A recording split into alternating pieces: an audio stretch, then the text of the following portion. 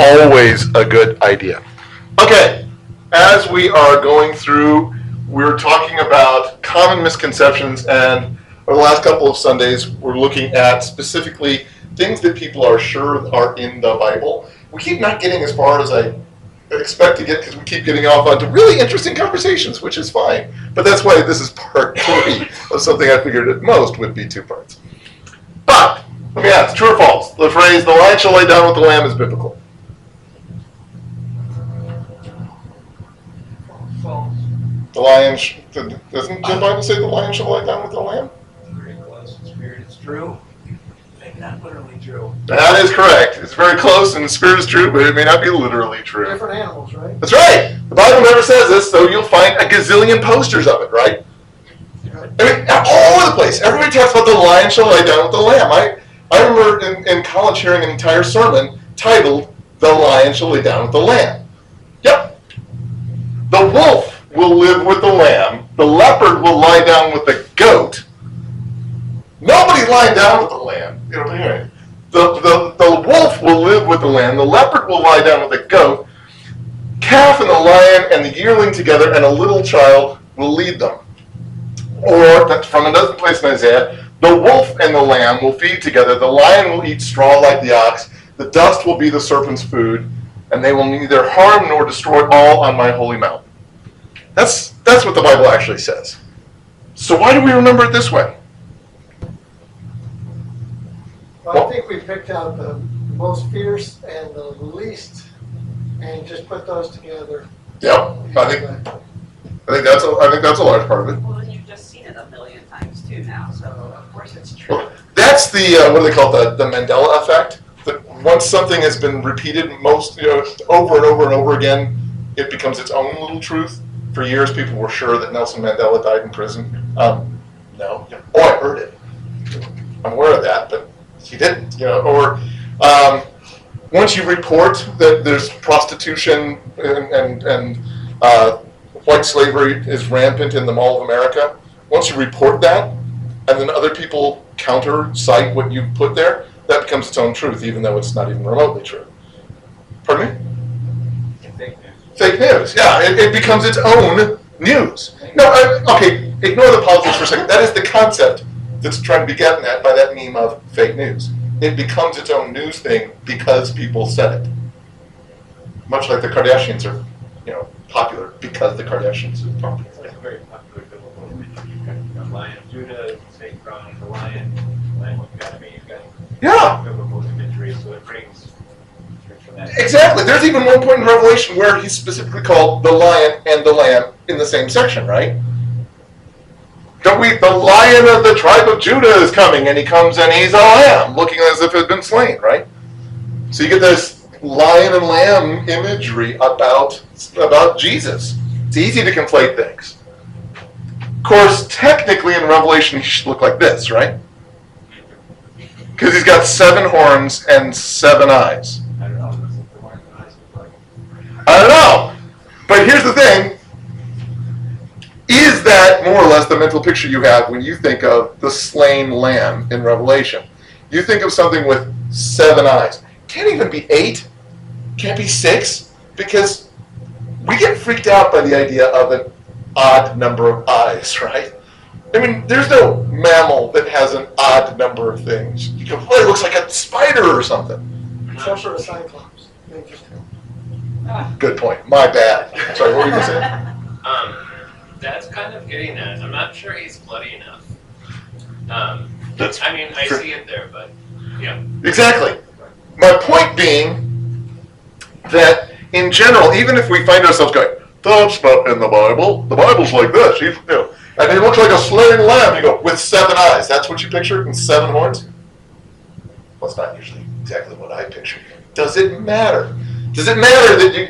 I mean, like Gary said, it's close. The basic imagery, there is a lion involved in this. There's a lamb involved in this. And there's stuff laying down with stuff. I mean, the basic imagery is solid imagery, right? Interestingly, the internet is filled with conspiracy theorists wanting to know when the liberal theologians changed the Bible and removed this. Why did they change it to the wolf and the lamb? Why are they afraid of the lion? Because they're consciously removing Jesus from the text when they change it from lion and the lamb to the wolf and the lamb. Because we all know the Bible, right? How important is it to stop and go, wait, is that what the Bible says with things? So I want to keep looking at a couple things and say, is this biblical? Is this from the Bible? Is this at least accurately reflecting Bible truth, etc.? Yes or no? There shall be destruction and darkness over creation, and the beast shall rule over the earth. I think it's yes.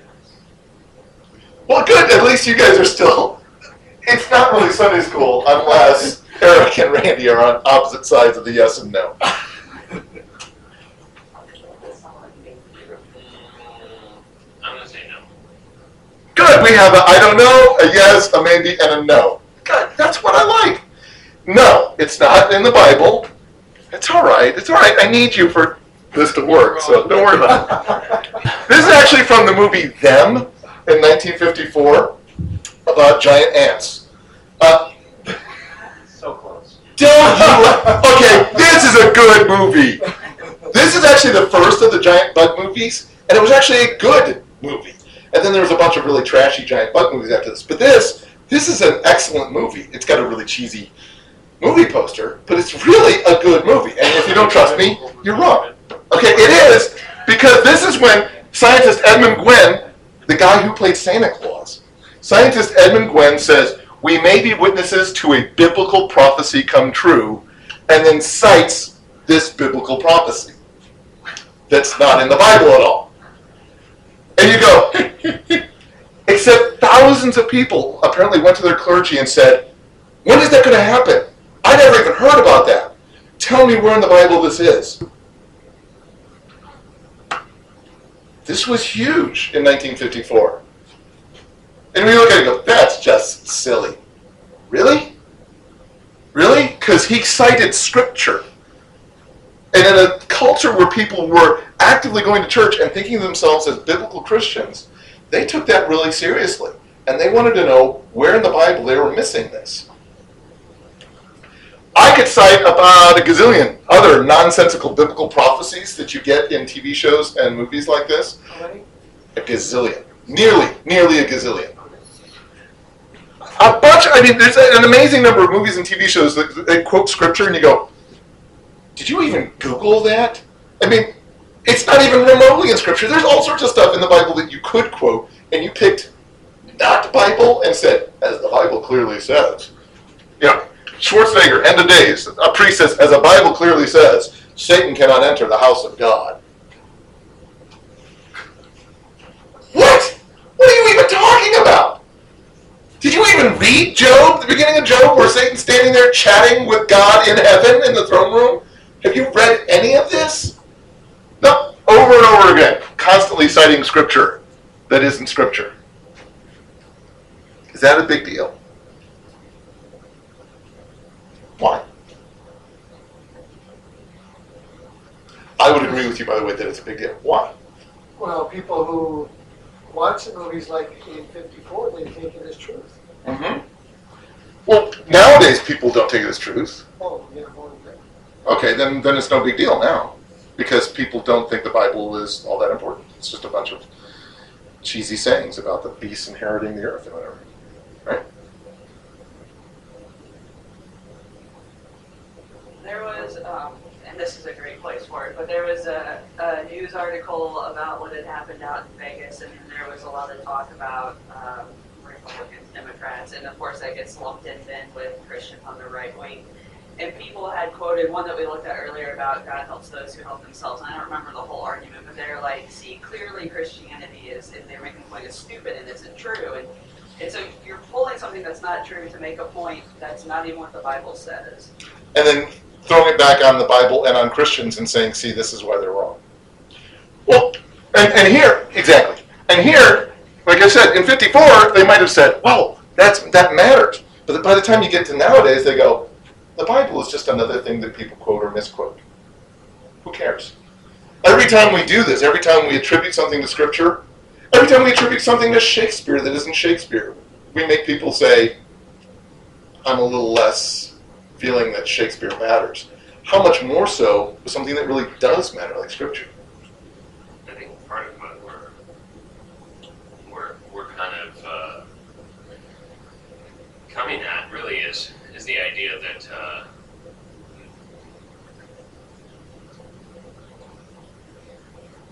I'm not even sure that we, as a culture, think that there is like a Bible.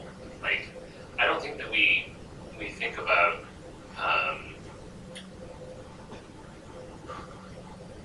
it's more like, how do people feel about the Bible, and what does the Bible, or the idea of the Bible, make people think or feel or do? And we care way more about that than the Bible itself, so much that it doesn't even matter to us what the Bible actually says. It's more what it means to me, or what I feel like it can mean. Right, or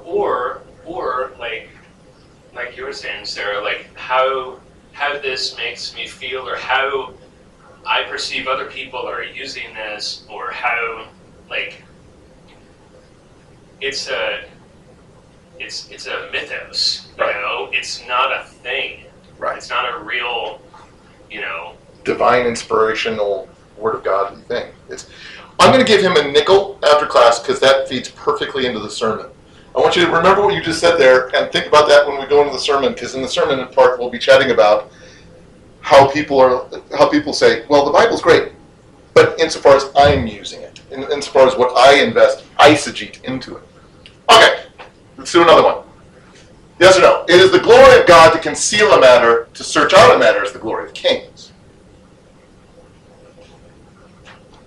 It's the glory of God to conceal a matter, to search out a matter is the glory of kings. False. False. I know it's not. Okay.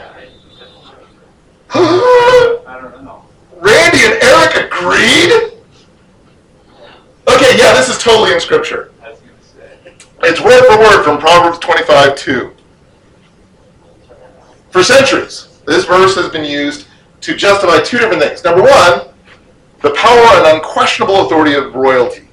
The church used this to say, yes, the king has all the glory to be searching out matters. This is all about how the king gets to do what he wants, as well as the distance and mystery of God. God's always hiding stuff. That's part of his glory. It is glorious for there to be a mystery. Think about this for a second. Just think about this for a second. There are some things in Scripture that are unknowable, at least unknowable in their completeness. Can you completely fathom the Trinity? Can you completely fathom the interrelationship between free will and predestination? Anytime somebody goes, oh yeah, I got this, I always smile a little bit and say, well, then explain it to me, because people have been working on this for a couple of thousand years, and so far I found problems in everybody's synthesis, so chat with me. There are some things that are mysterious, not because God is necessarily hiding it, but because it's a very complicated, nearly infinite, or even infinite concept trying to be wrapped around by finite minds. There are other things that God's like, no, I'm purposely making Revelation, or that last chunk of Daniel, I'm purposely obfuscating this. I'm purposely making this something that I'm not giving you all the details to, for good reasons.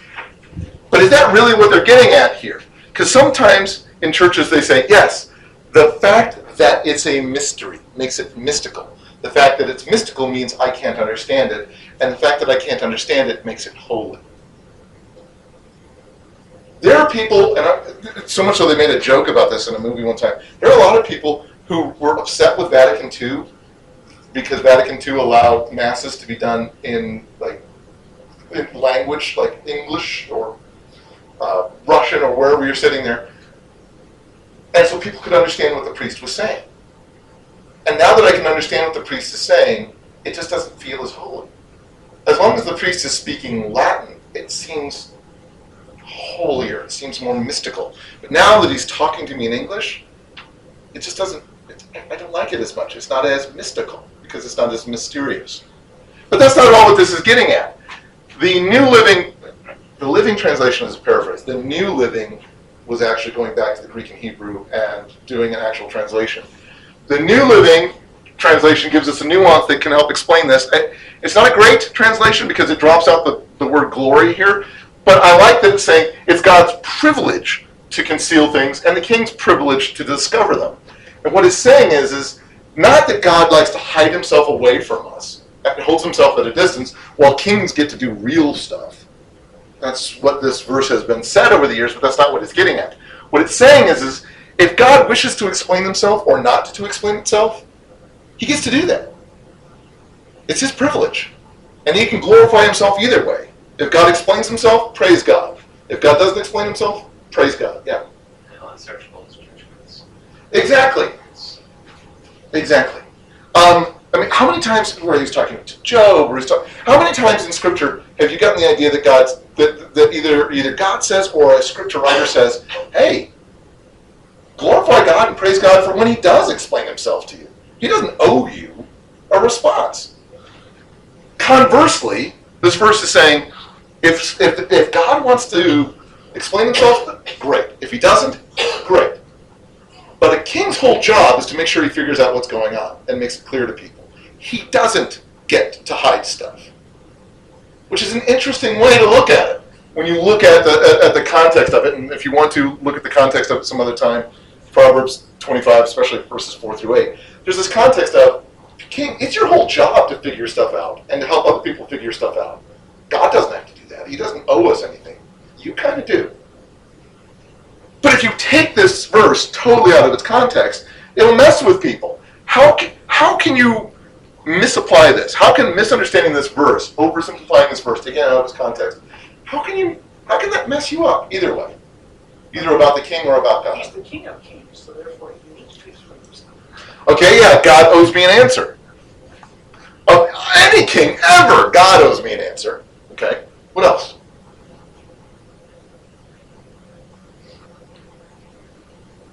Well, some people have said, how unsearchable is judgment.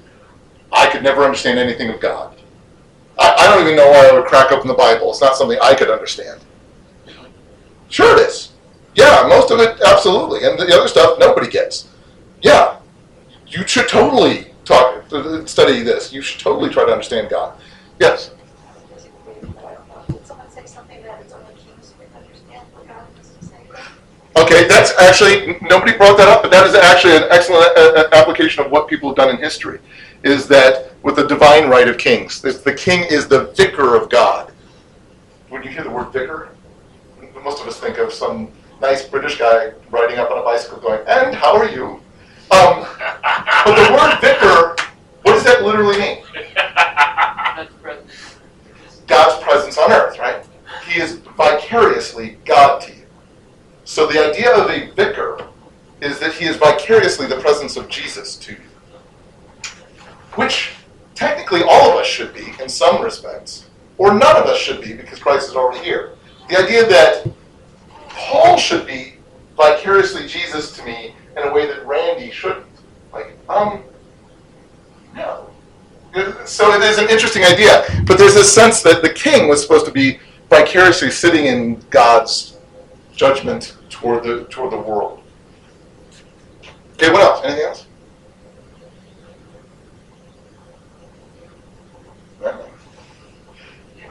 Might make you feel like I don't know, like, oh, you're God, so you get to hide things from me, and you might feel kind of resentful about that. Mm-hmm. Possibly. Oh, I think that's definitely a real possibility. Is that you start thinking that's what God does. He runs around obfuscating things. He runs around making things harder to understand. He runs around concealing things, and I've never appreciated that about it. You go, that's not the healthy way to look at God either. And when he does show anybody anything, it's only to the important people and not to, like, me. To kings and vicars and, who did I say? Paul, not Randy? Or was it Randy, not? I think it's Paul, not Randy. Paul, not Randy. Okay, another one. God is a just God. He will repay the compensation owed us. He will settle the cases of his people.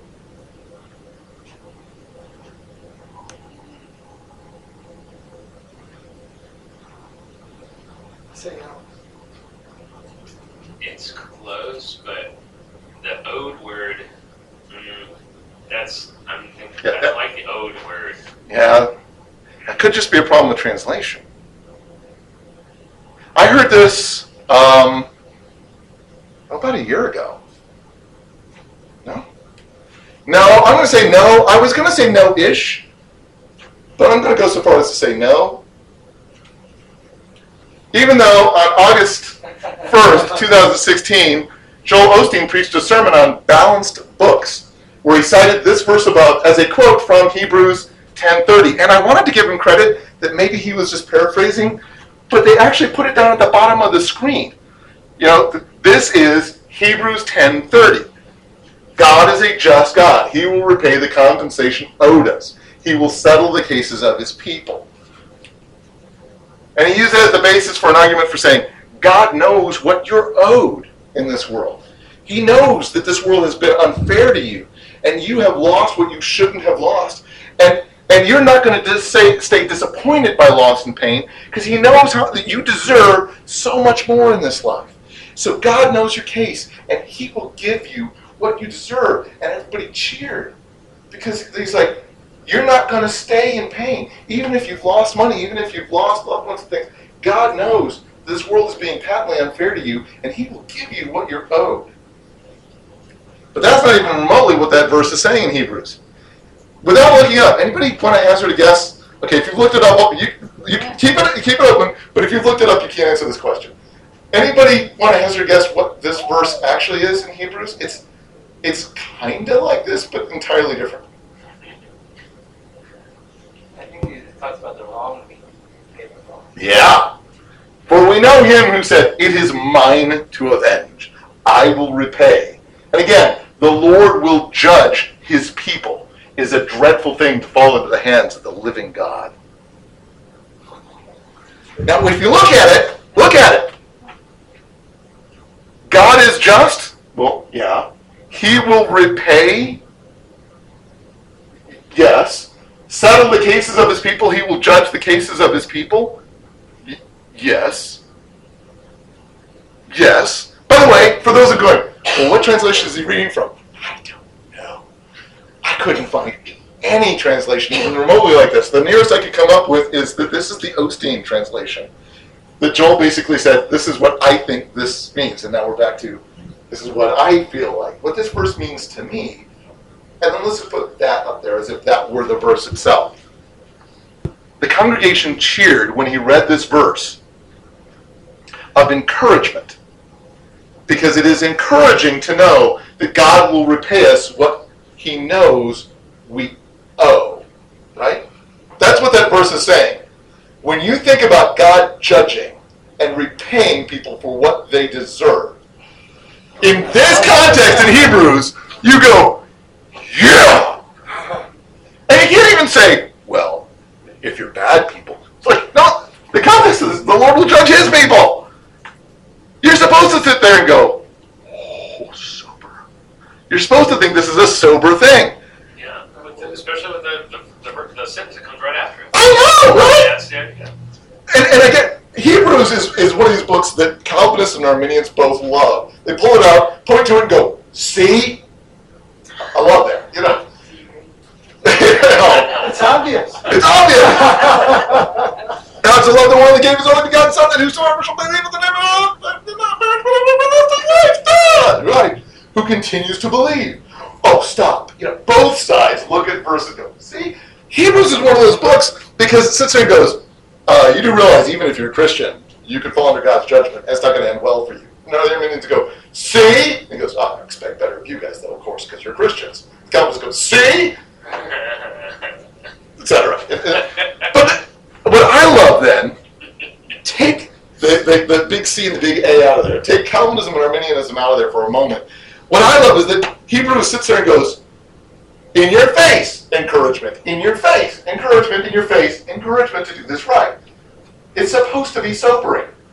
To the people sitting there and go, man, now I feel like I'm just scared all the time. Well, you didn't really listen to Hebrews. The person goes, yeah, it's not about me. You didn't really listen to Hebrews. It's a sermon. And it's supposed to be like admonishment, encouragement, admonishment, encouragement. This just became encouragement because, the Bible said this. What are your thoughts on all of that? Other than eye rolling and laughter. What are your thoughts? He's got the biggest church in America. He should die. Pardon me? He said he should die. There's going to be some kind of light people. You would think so, but he's got the biggest church in America. There's no lightning bolt coming. He's doing great. What are your thoughts? As long as people are feeling happy and people are feeling encouraged, they're coming to know the Lord. Isn't this a Paul Apollos kind of thing? Praise God.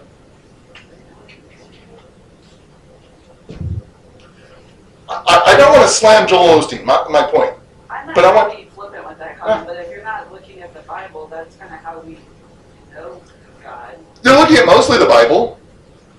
It's Bible verses that are vaguely correct. That's good enough, right? Well, okay, and not to just get on Joel here, but Because any of us can do this. sure. But when your entire theology is based around what you are going to get out of this life, and that God is going to give you stuff in the here and now, and that's your focus, that's a dangerous path to be on. Didn't we just discuss this in small group on Friday night? I think we just talked about this on Friday night. If you do things so that you have a good day here, that's the why you do things. Then enjoy that day because that's all you did it for. Okay. Anything else? Well, and I'll flesh out something else that Sarah was saying. Just because people feel good after they're walking out of a service, just because you quoted this scripture-esque, it doesn't necessarily mean that people went to church. It doesn't necessarily mean that people came to know the Lord better. It doesn't necessarily mean that you drew anybody closer to God. And depending on what it is, you may have drawn them farther away from God. It matters, doesn't it? This is the ultimate example of eisegesis. Well, also there, I mean, you talk about this church also matters in the fact that it becomes the face of the, I wouldn't say the church, because they're like something. Yeah. It's like the people. Well, think about when all the flooding came along and Lakewood closed their doors and didn't allow people in to use that as shelter.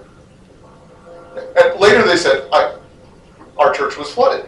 The basement was all dangerous, and we didn't want anybody to get hurt by that. The upstairs, technically, they could have used a gigantic place where people could have stayed in and had safety, but we didn't know. But the immediate reaction across multiple media was, oh, look at Christians. What a bunch of hypocrites. Because the biggest church in America locked their doors when people are drowning outside. Could have gone to safety. Yes, he becomes a face of Christianity. Is this necessarily Christianity? And I'm not trying to slam Osteen, and I'm not even slamming them for closing their doors. What I'm just saying is this really what we're wanting to be preaching? Yeah. I think we have to. Part of the danger here is the same thing with to anyone. I mean, it's very easy for me to decide in my mind who Cliff is, or who Kevin is, or who anybody is, right? Just as it's really easy for me to decide, or for me to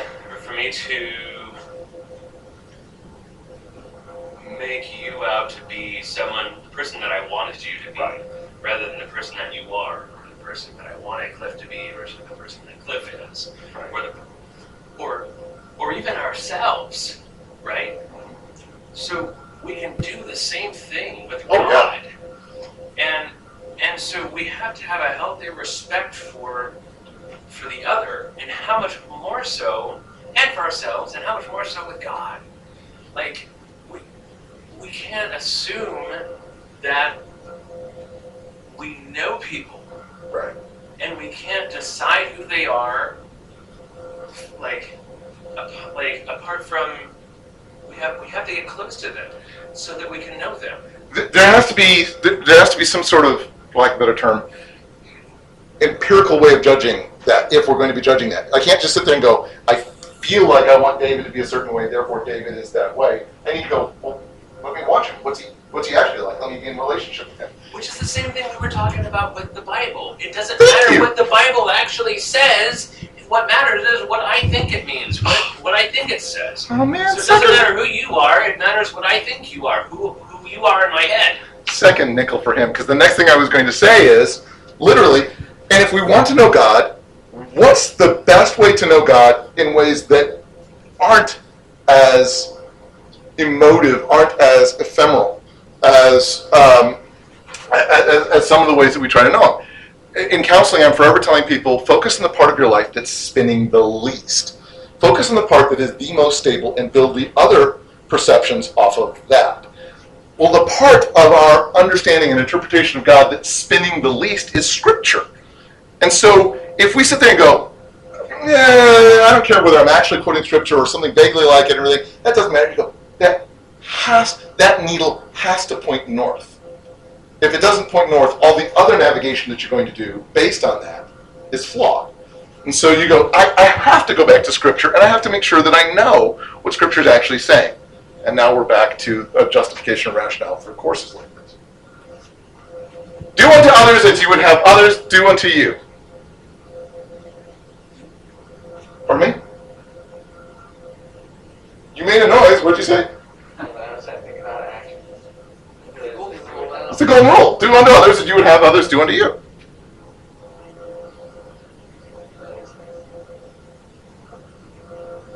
Oh, we gotta know this one. And I'm not actually picking on you. I'm just trying to point out something. Surely, we know if this is in the Bible or not, right? I know it. I don't. It is ish. My point exactly. I'm going to say yes-ish, but I have to say yes-ish. The Bible never actually says it like this. Not really. What the closest that you get is in the King James. There you go. It says, as ye would that men should do to you, do also to them likewise. I say that all the time. That's right. And that's different, isn't it? Because it's not do unto others as you would have them do unto you. It's figure out what you would have them do unto you and do that to others. A little different. Technically, it's mostly the same. It's, for the most part, the same sort of thing. But it's worth noting for two different reasons. Number one, we keep quoting what we assume is in the Bible.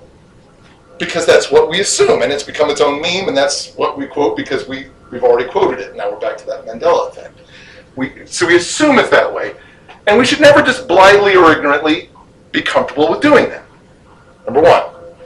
Number two, there is a smidgy bit of difference.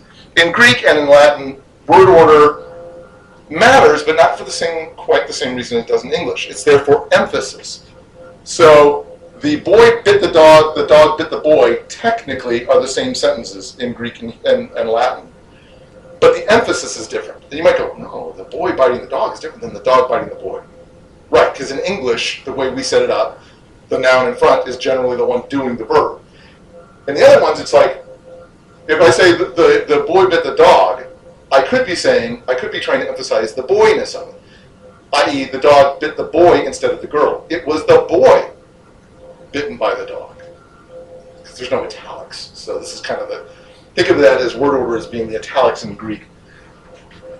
And so technically the focus isn't exactly on deciding to do things that you'd want other people to do to you. It is proactively figuring out what you'd want other people to do to you and then making an active conscious decision to do that for them. It's not a huge difference. Not huge. But it is something worth noting that there's a focus here that you should figure out what it is you'd want people to do to you and then actively go and do that for them. Little bit of a difference. Interestingly, this more common wording came from a Catholic catechism in 1567. So all these happy Protestants saying, do unto others as you would have them do unto you. You Catholic. Knock yourself out. Really interesting, though, is that most modern translations actually write it this way. Most modern translations actually follow the way it was not originally written. They follow the Catholic catechism because that's the way that most people remember it. So like the NIV flip-flops it because that's the way people are already quoting it, which I find interesting. Which, of course, makes people quote it in the NIV that way because they're quoting the Bible, which is that way because people are already saying it that way. Is that a big deal or not? Good thing or bad thing? Change the Bible? Not majorly. Not a big deal.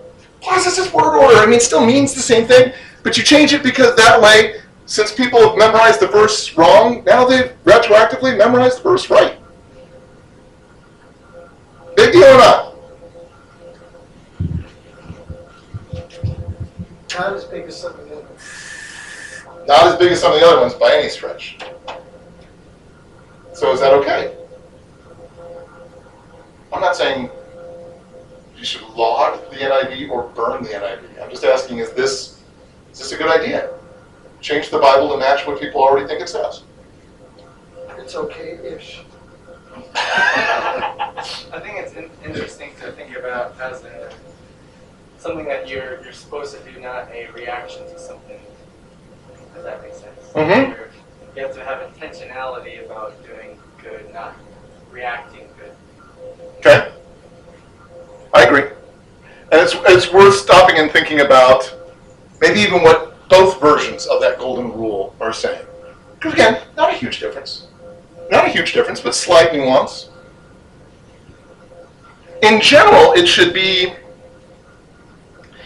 disconcerting to think that a translation that you're trusting has morphed things to match what people already mistakenly thought it was saying. I don't think some people have gone just ballistic on this. Oh, they changed the whole thing, the NIV, you can't trust it. I'm not saying that. It hasn't changed it so significantly that you can't trust it. But it does make you stop and go, well, what else did they change? And is that significant? Did they change some things that are significant? I don't know that this thing is significant to me, but are there other ones that were? Yeah. Well, I think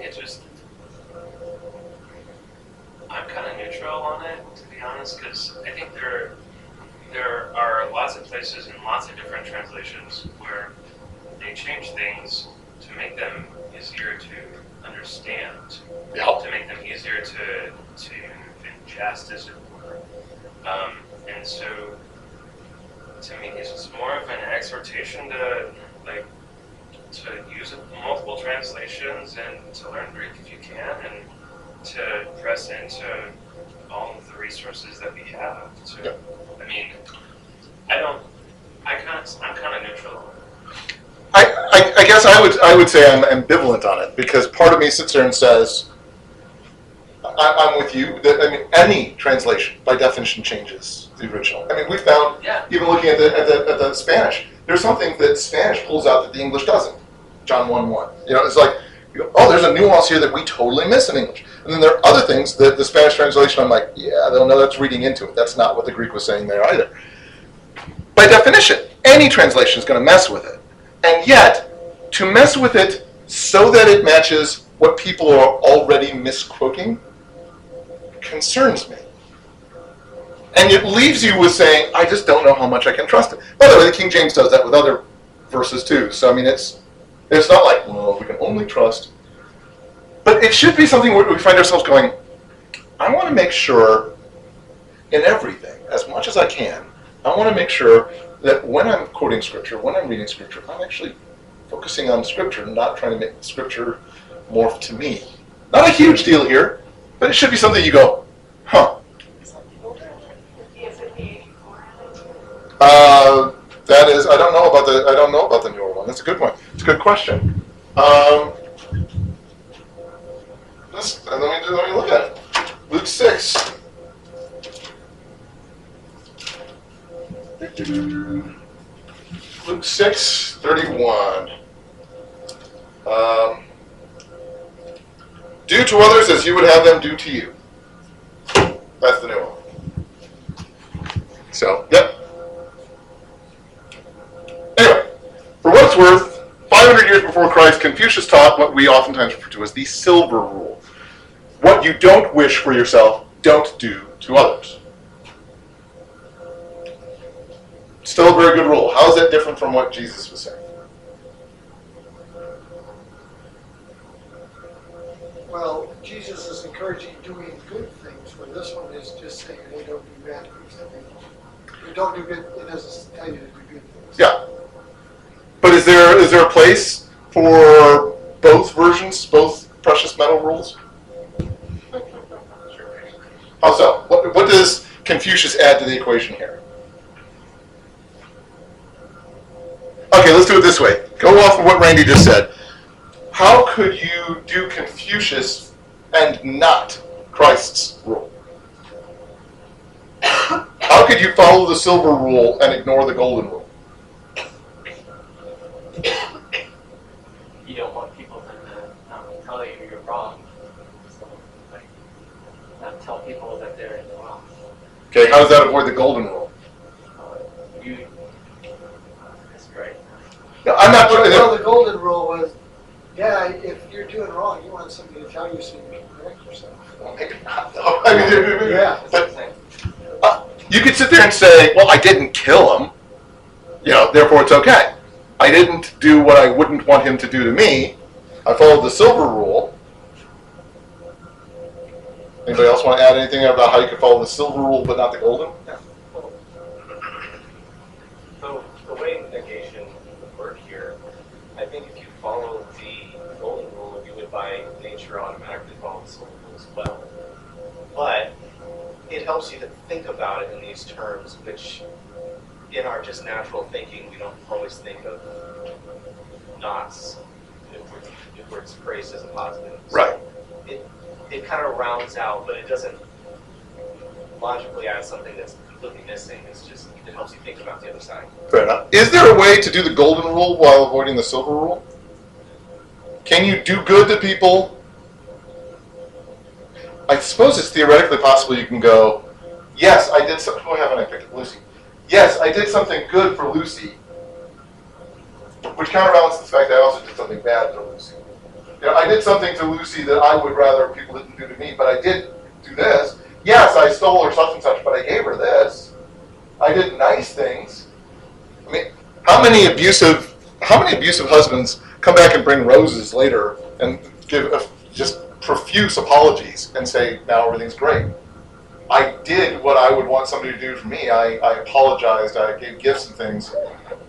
I mean, I also did stuff I'd rather they not do to me, but I counterbalance that with all sorts of good things. What's the bronze rule? Be nice? I don't know. All right. Yes or no? God will never give you more than you can handle.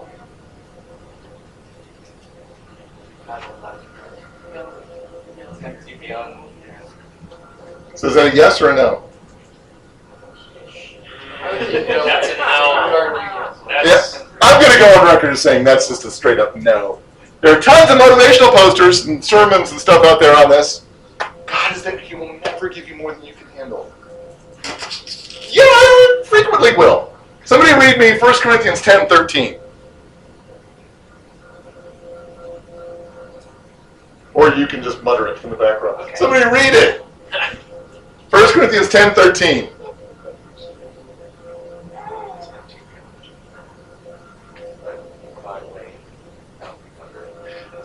So it is something like that. Seriously, somebody read 1 Corinthians 10:13. No temptation has seized you except what is common to man, and God is faithful. He will not let you be tempted beyond what you can bear. But when you are tempted, He will also provide a way out, so that you can stand up. Okay. So Paul isn't saying that God won't give you more pain, more stress, more stuff on your plate than you can handle. But he assures us that God will always help us resist the temptation to sin, right? Yes? Well, we still sin, Oh, yeah. but he gives us the ability not to. Yeah, he always helps us to resist the temptation to sin. So when we sin, that's entirely on us. It's a bit like me, if I go over to your house and you go, I'm trying to dig a hole, and you're sitting there with your fingers scraping through the dirt, and I go, I've got a shovel. Here, take the shovel. And you go, oh, thank you. And continue digging with your fingers. Did I help you? Yes. Did you use my help? No. Whose fault is that? You. You're a bonehead. Why are you digging with your fingers? Especially when I handed you a shovel. God's like, oh, anytime that you face temptation, you can't sit there and go, I'm tempted beyond all men. No one could bear up under this temptation. No. Everybody's had temptations like that. And God will always give you some possibility to get around it. There's always some way that you don't have to give in to temptation. You don't have to. So when you do, and you will, that's on you, not on God. Luckily, some of the same sections of Scripture, like in 1 John, they're talking about, you shouldn't sin, but when you do, he's faithful and just to forgive you. So yeah, yay. So ultimately, the emphasis of this verse isn't on our ability to get through things in our life, which is how people will sometimes, when they sort of remember the verse, they'll say, yeah, God's always said, I'll help you through things. Nothing is so big that you can't get through it. No. Ultimately, the emphasis isn't just on our ability to get through things, but on God's ability to equip us to get through things in life. Whether you use the equipment or not, that's on you. But you've been equipped. He's tried it. Which is why I like some of these things. God will very likely give you more than you can handle. He will not, however, give you more than he can handle. I like that. Or if I can cheat and go back, hi Confucius, if I can cheat and go back to the other thing that I tossed out there, God doesn't give us what we can handle. God helps us handle what we are given. Again, whether we do that or not, that's up to you. So how does that jive with what we hear Christ say in Matthew 11:28? Oh, where did you just say something? I just was like, it does not help those who help themselves. Preach it, Spurgeon. That's right, man. He helps those who can't necessarily help themselves. What does Jesus say in Matthew 11:28? No, it's Sunday school, and I'm asking you to read Scripture. No. I mean, it's always a little scary to read Scripture in public and have to find things. But can anybody read to me Matthew 11:28? What does Jesus say? Come to me, all you who are weary and burdened, and I will give you rest.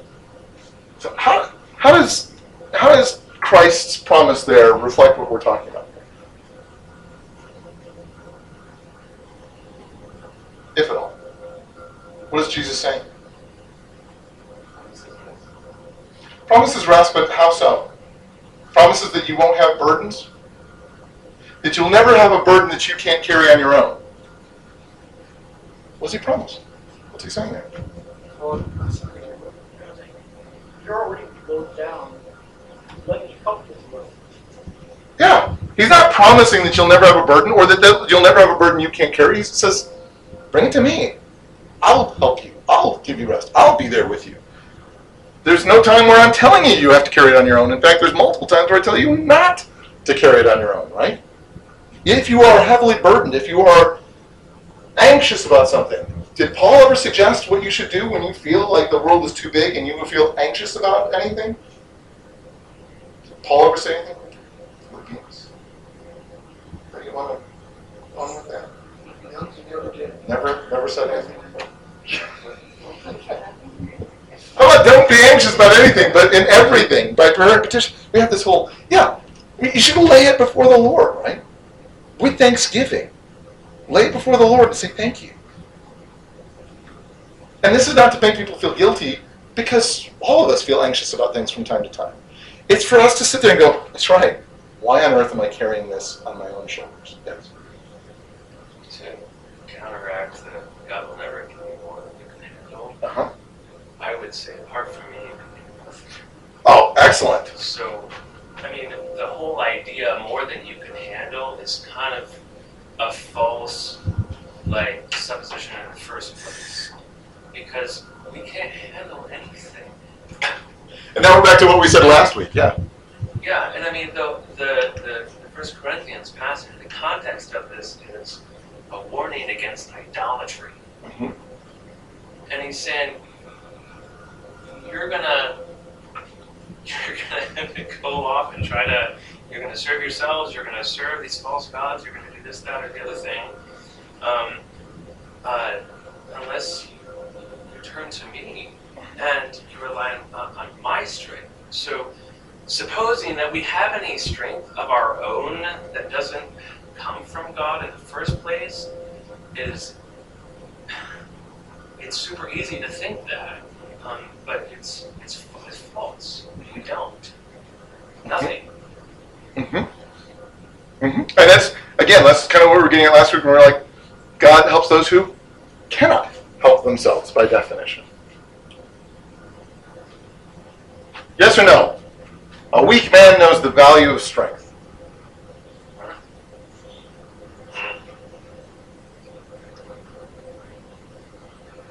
Yes. We have a yes and a no and some frownies. Okay, actually, no. This is from Captain America, which means it's still true. This is when the doctor is talking to Steve Rogers, explaining why they picked him to do the super soldier experiment, because they're like, you're weak. If we gave this to a strong guy, he'd say, well, now I'm just stronger. But you're weak. You know the value of strength. You're not just going to become a bully. You're going to appreciate what you've been given here. Yeah, which is great, but that's not what the Bible is saying. But then again, is there anything in Scripture that would talk about acknowledging your weakness to understand what real strength is? Okay, one who's been forgiven much loves much. What were you? Somebody else was muttering. And I appreciate that. I like your muttering. What did anybody mutter? Well, it's in our weakness. We know it's God's strength. Yeah, it's in our weakness that God has made strong. Yeah. What else? God chose the foolishness of this world to confound the wise. Anything else?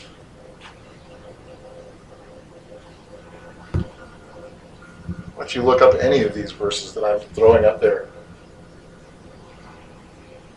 Proverbs is saying, don't lean on your own understanding, lean on God. Know that you are flawed. This is kind of what Brian was getting at. Know that we are flawed. Know that we are weak. Know that we are incapable of it. And you could take that to self-flagellate. You could sit there and go, I'm a bad person. I'm just horrible. I'm horrible. But it's not what Scripture's trying to get at with this. It's saying, wait, you can't do this on your own.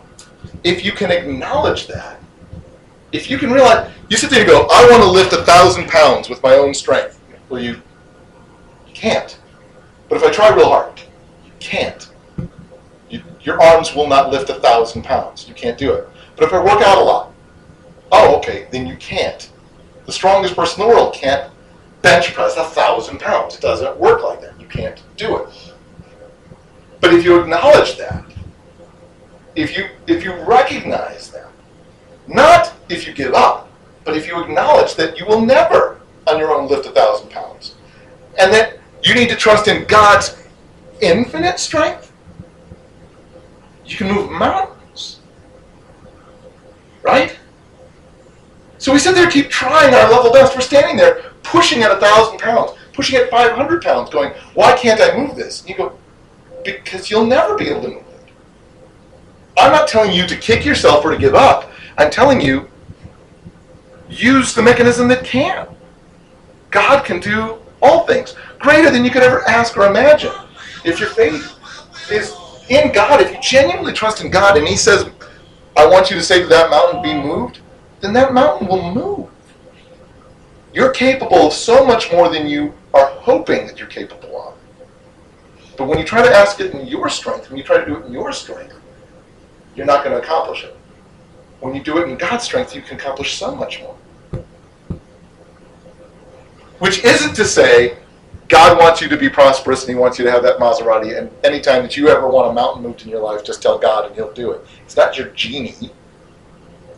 But it is something where you say, understanding your own weakness gives you the opportunity to understand God's infinite strength. Yes? So think about how you apply the biblical versions of this principle. How do you remind yourself, in my weakness, that's when Christ is made strong. That's when I can glorify God. How can we remind ourselves of that? Let's go to the Lord in prayer. Dear Lord, I thank you. I thank you that you love us enough to be honest with us. You created us to be perfect, and we are so not. But even in our perfection, you created us to be finite. And so I pray, Lord, help us. Help us to appreciate our finitude. Help us to appreciate your infinite strength, your infinite wisdom, your infinite ability, your infinite love, your infinite grace, your infinite judgment.